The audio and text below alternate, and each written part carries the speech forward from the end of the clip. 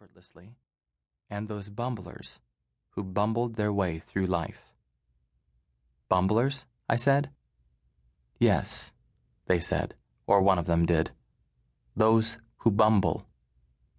Give me an example, I said.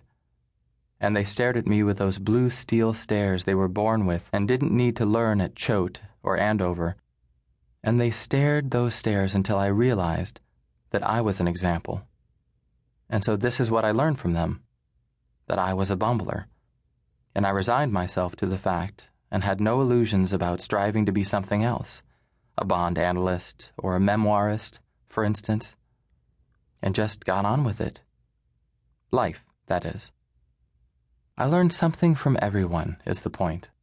Even while I was fending off the requisite cell-block buggerer, a gentle but crooked corporate accountant at Arthur Anderson who was just finding his true sexual self and who told me in a cracked, aching voice that he wanted me.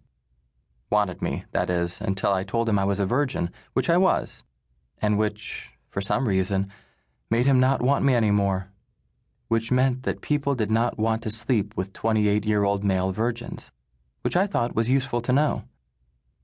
Finally, I learned to play basketball from this black guy named Terrell, which was one of the big joys of my life in prison, and which ended badly.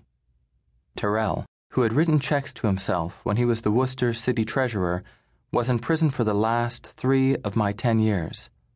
And whenever he would beat me in one-on-one, this wasn't often, even when I was first learning to play, because although he was very strong, Terrell was also shorter than I was, and about as sleek as a fire hydrant. Plus, he was twice my age, and his knees were completely shot and would crack like dry wood when he ran. Whenever he would beat me, Terrell would yell out, "I'm a grown-ass man." That sounded good. And so after our last game, which I won easily, I also yelled out, "I'm a grown-ass man." Terrell thought I was mocking him, so he started hitting me around the head. And since I get passive in the face of true anger, I just stood there and took Terrell's abuse and didn't try to defend myself. As the guards dragged him to solitary, he promised he would beat on me a little more once he got out, which he shouldn't have because, of course, the guards then gave him more solitary than they might have otherwise. By the time Terrell got out, I'd already been released from prison and was home living with my parents. That didn't work out too well, living with my parents. For one, my burning down the Emily Dickinson house caused them some real heartbreak because my mother was a high school English teacher, my father an editor for the university press in town, and beautiful words really mattered to them. They didn't care anything from movies or TV, but you could always count on a good poem to make them cry or sigh meaningfully.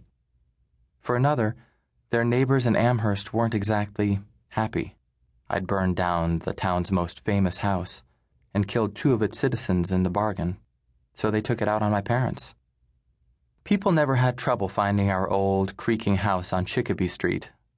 It was always the one with the driveway that had been spray-painted with murderer, which I understand, or fascist, which I don't, or with some quote from Dickinson herself that seemed to promise vengeance, but you could never tell exactly what the vengeance might be because there were a lot of words, and the spray painter always got sloppy and illegible from fatigue or maybe over-emotion. It only got worse when I went home after prison.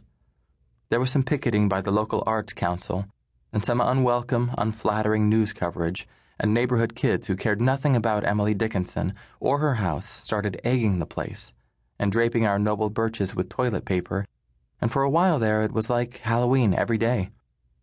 Then things really got serious, and someone slashed every tire on my parents' Volvo, and once, in a fit of anger or grief, someone hurled a Birkenstock through one of our bay windows. It was a man's right shoe, size 12. All of this happened within the first month of my return home. At the end of the month, my parents suggested I move out. I remember it was August, because the 3 of us were sitting on our front porch, and the neighbors' flags were out, caught between the 4th of July and Labor Day, and in full flutter, and the light was spectral through the maple and birch leaves, and it was all very pretty. You can imagine how much my parents' request that I leave home wounded me, even though the